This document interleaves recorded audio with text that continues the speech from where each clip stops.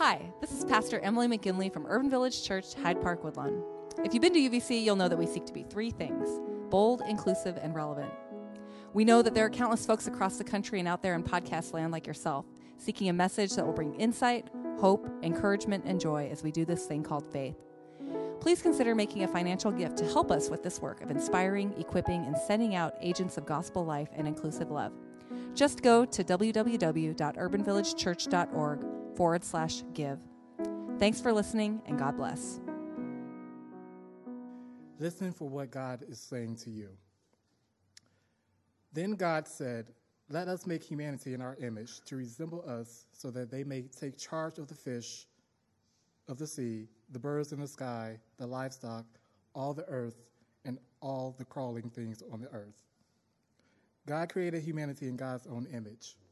In the divine image, God created them. Male and female, God created them. God blessed them and said to them, "Be fertile and multiply. Fill the earth and master it. Take charge of the fish of the sea, the birds in the sky, and everything crawling on the ground." Then God said, "I now give you all the plants on the earth that yield seeds, and all the trees whose fruit produces its seeds within it. These will be your food. To all wildlife, to all the birds in the sky, and to everything crawling on the ground, to everything that breathes, I give all the green grasses for food." And that's what happened. God saw everything he had made. It was supremely good.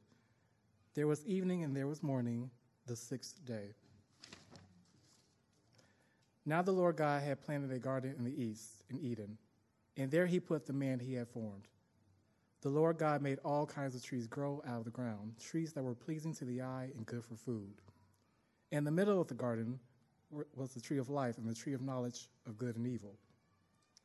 The Lord God took the man and put him in the Garden of Eden to work and take care of it.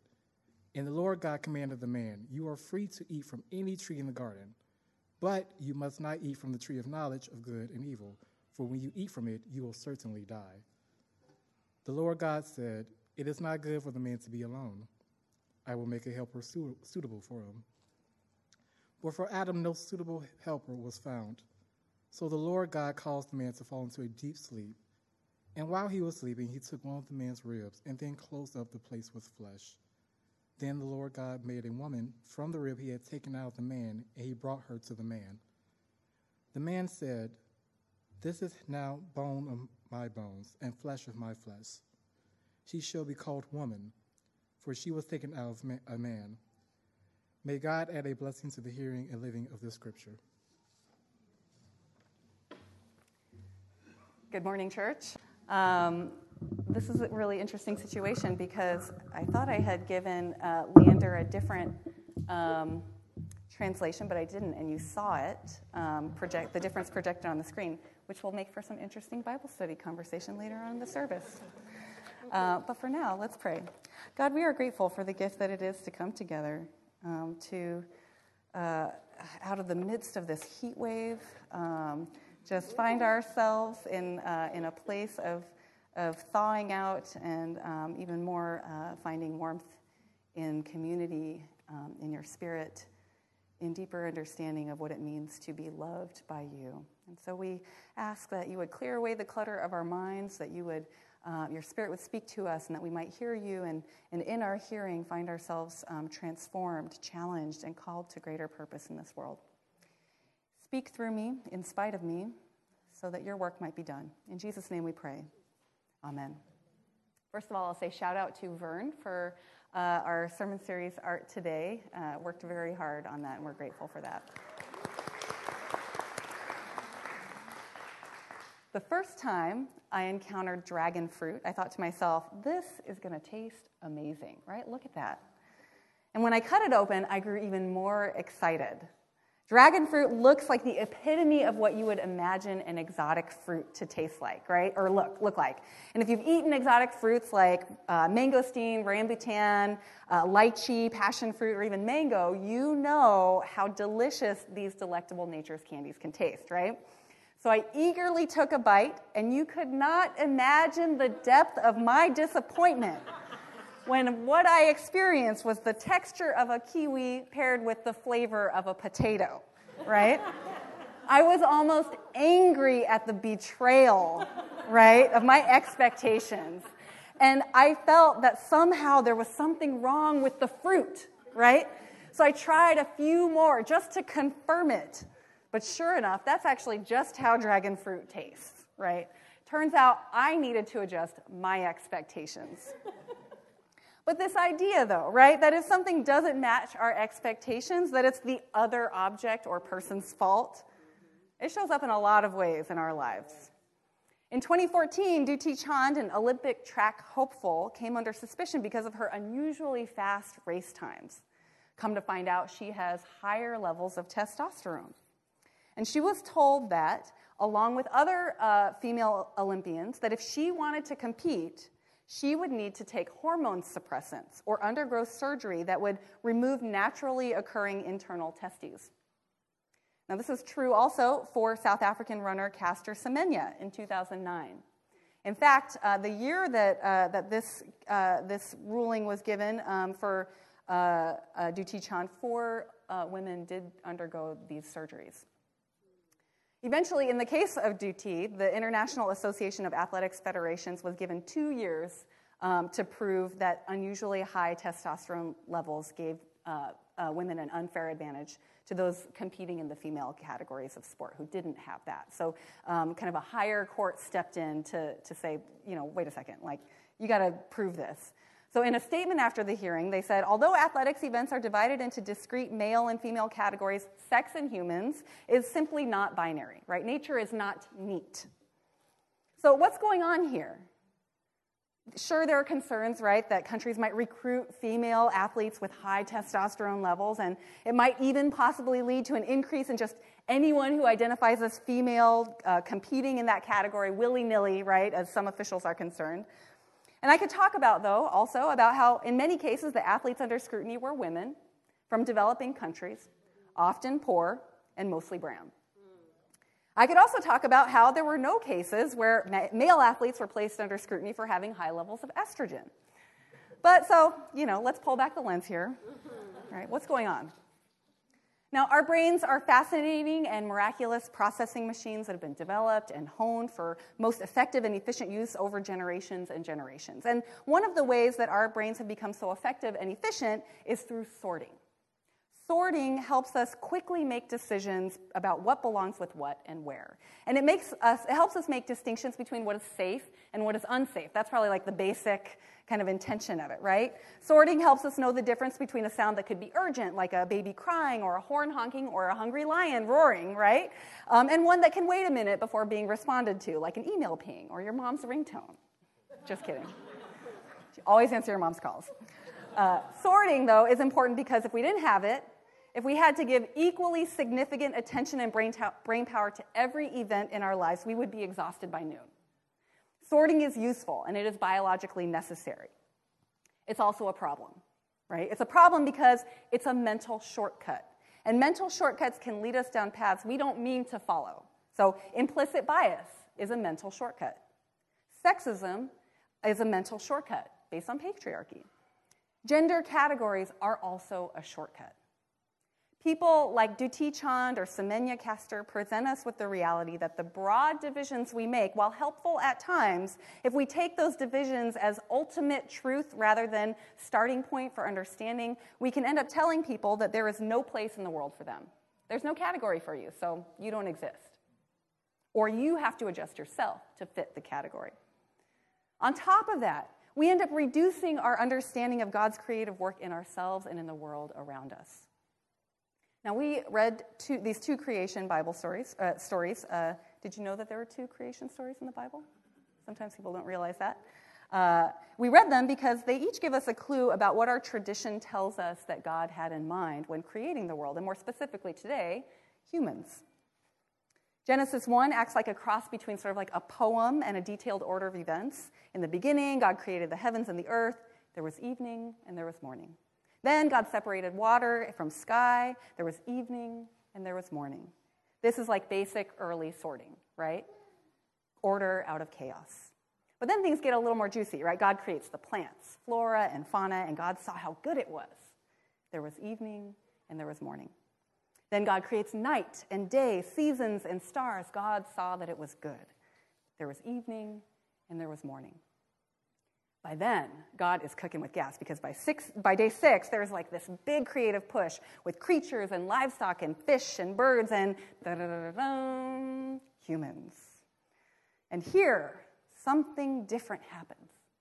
God breaks that narrative. The poem breaks, and God says, let us make humanity in our image to resemble us so that they may take charge of the fish of the sea, the birds in the sky, the livestock in all the earth, and all the crawling things on the earth. And so God created humanity in God's own image. In the divine image, God created them, male and female. God created them. God blessed them and said to them, be fertile and multiply, fill the earth and master it. And here, having completed the project with a big sigh of satisfaction, God saw everything, and it was supremely good.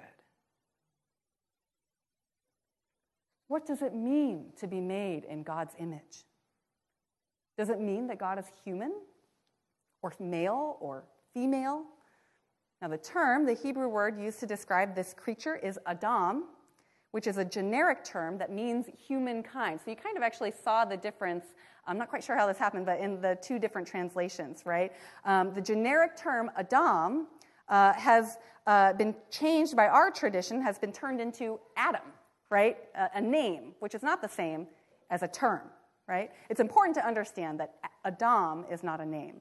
It's not a name that refers to a man. It's not a name that refers to a woman. It's a word that encompasses the fullness of the male and female spectrum. But the point isn't gender here. If you look again, you'll see that the reason humans were created was for a purpose, to care for the earth and then to multiply in number. Genesis 2 says it similarly in a different way. It's a story about our meaning and our purpose and our relationship with God. The Adam is made from the stuff of the earth, from the clay or dirt, and comes into being first and foremost to care for the garden that God created. But then God notices that the Adam could use a partner.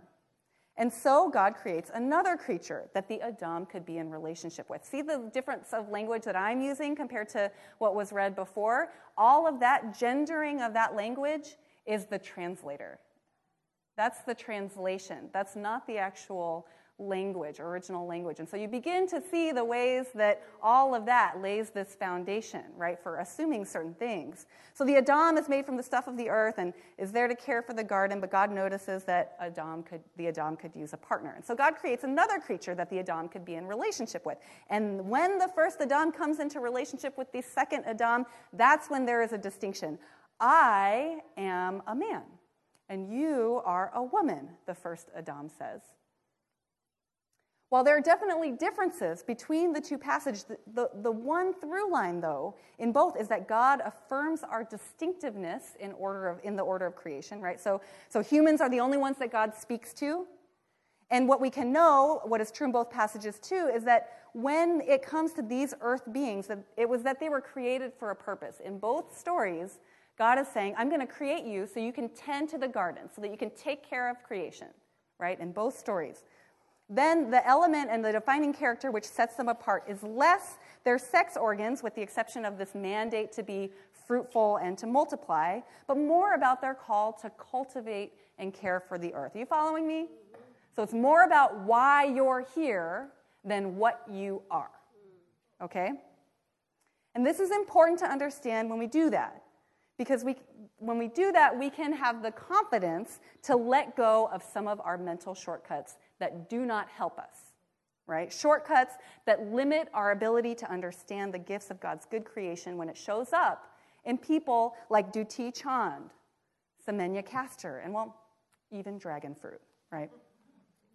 But these passages are super important because these early stories have laid a foundation for how we understand and engage the conversations about gender and gender identity. How many of us have heard, God made Adam and Eve, not Adam and... Okay, there we go. God actually just made Adam, right? It's important for us to understand it. Not only as Christians, but as people who grew up in a culture. Our entire culture has been deeply shaped by Western Christian interpretations of our faith. Some of our deepest assumptions about gender and gender roles can find their roots in these two passages, and yet for all that long, complicated, and layered history in our passages for today, what makes for a man and what makes for a woman are pretty vague, right? Now, we're starting this sermon series about gender and gender identity, and it's a discussion that is not only widespread in our society, it's also consistently shown up in the lives and bodies of UVCers. From those trans persons among us who have been in the midst of transitioning, some of us remember Tara, to parents who want to help their children's identities develop and emerge healthfully and fully, to those who are undereducated but want to learn more, right? Want to have some language. We're hoping that this sermon series will be a way to offer folks to understand conversations about gender and gender identity a bit more fully and faithfully. But, a big caveat, right? We are not experts on this topic.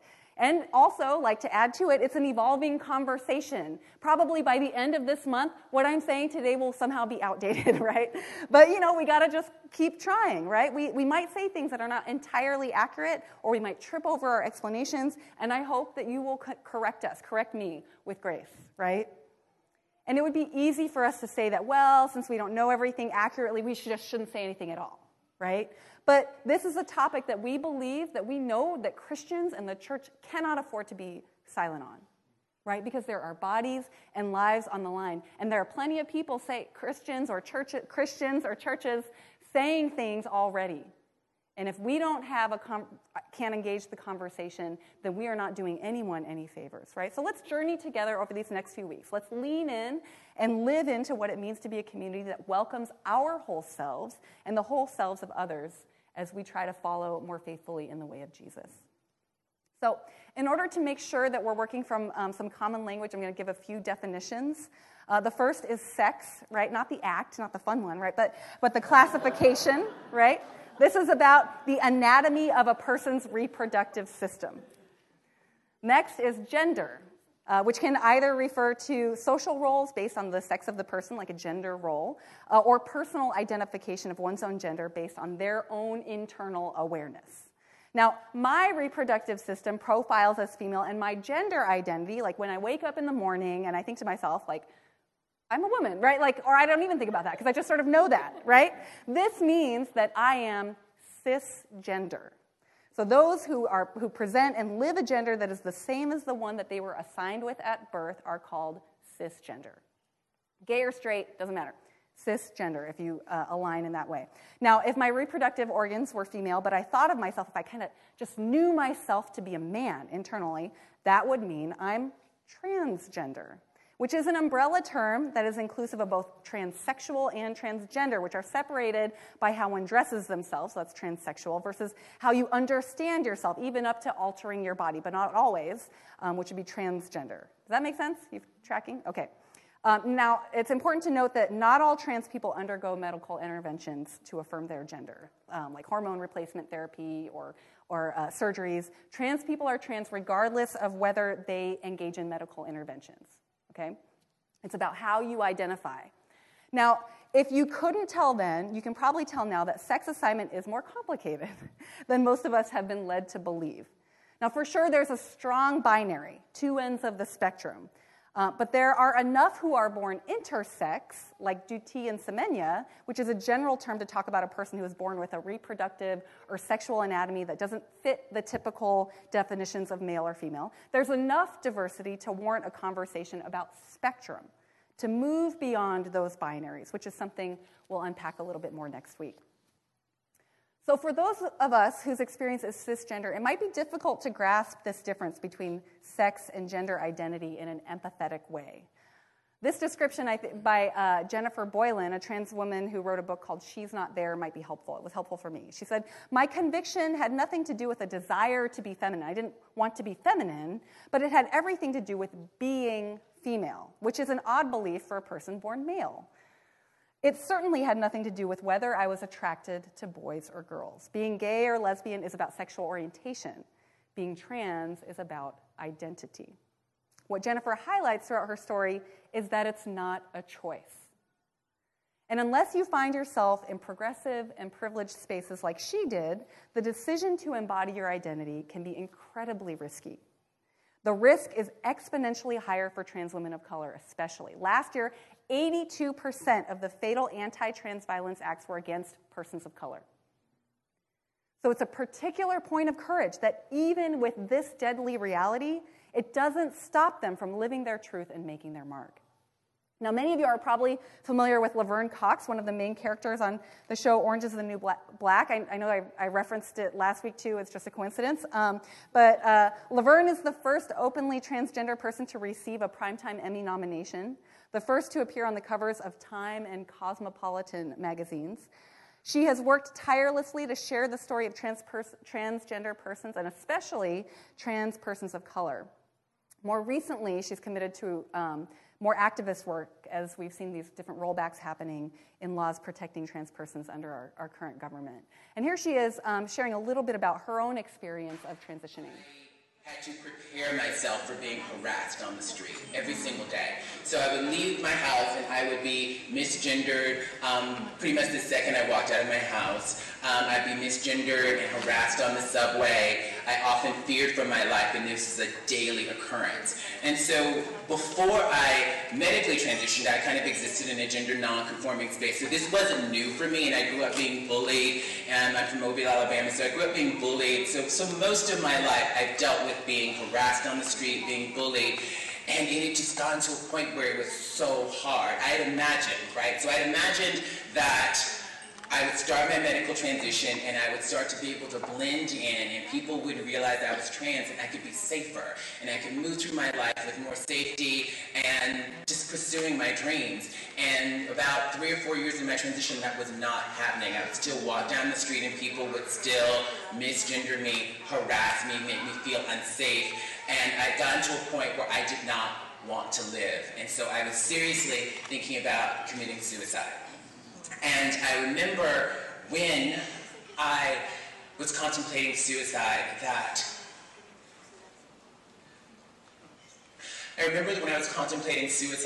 I took time to type up notes that said, "My name is Laverne Cox.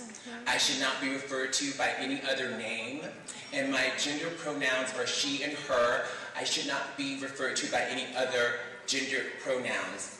And my plan was I was going to jump out of a really tall building, because there's a lot of those in New York, and I would have 2 notes in my pockets just in case someone missed it, and I would plant the notes all over my apartment so that I would not be misgendered in my death and dead named in my death the way I was being misgendered and disrespected in my life. And it was a really difficult time, but for some reason I decided not to kill myself. I was in therapy at the time, and I started studying with this amazing acting coach in New York who gave me a new lease on life, and I decided not to commit suicide, and I am so grateful, because I wouldn't be standing here.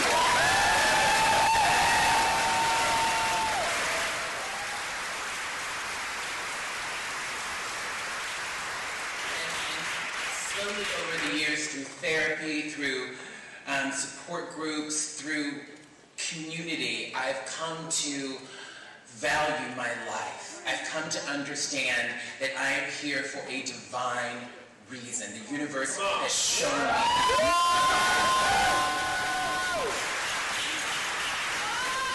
am here to tell you that each and every one of you is here for a divine purpose. You might not see it right now, but you are here for a divine purpose, and so you have to survive.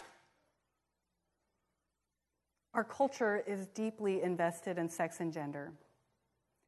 It has defined the edges of how power is distributed, economics are structured, education is accessed, and our bodies are policed. And so when gender and sex, as we have dealt with them, when it's subverted, it becomes a threat. And this threat and the backlash of it all is intensified by other realities like class, race, geography, and all the social realities that make up the world that we live in. Somehow, in spite of all of the harassment and messages that she had been given, in spite of all of the pain and self-negation that she had journeyed through, somehow, in the midst of the noise and the chaos, Laverne heard God's original mandate speak itself aloud in her spirit. You were created on purpose for a purpose. As Christians, we aren't just committed to this conversation because bold, inclusive, and relevant are important, right? We're committed because there is something that we have fundamentally distorted about God's vision of wholeness of life for all in a way that we have chosen to build life in this world. The mandate that God gave us is our central identity, to produce life and help it to flourish, to cultivate and care for the earth and all who dwell in it. These are our first identity and central purpose. This looks like Laverne Cox advocating for trans rights, articulating the disproportionate impact of trans violence on people of color. This looks like Duty Chand and Semenya Castor fighting to participate in the sport that they love, demanding that the system create a place for them too. God's mandate for us rests on our willingness to take on that expansive and abundant imagination which brought us into being, to create space for all of God's supremely good creation to flourish with abundance. In the fullness of who we are, we have been crafted uniquely for a purpose. This is the central truth from which everything else flows. Called supremely good. Made for a purpose. Created in God's image. Let us pray. God, we do not understand your creation in all the ways that you would have us do it. But we do understand that you call us to seek fullness of life for all, to embody your welcome, your hospitality, your creative imagination, so that life can flourish in fullness for all. And so help us, wherever we find ourselves on the spectrum of our identities, because they are multiple, help us to lean toward that call of cultivating life, wherever we find ourselves. And in the midst of that, maybe even find our own life flourishing. In Jesus' name we pray. Amen.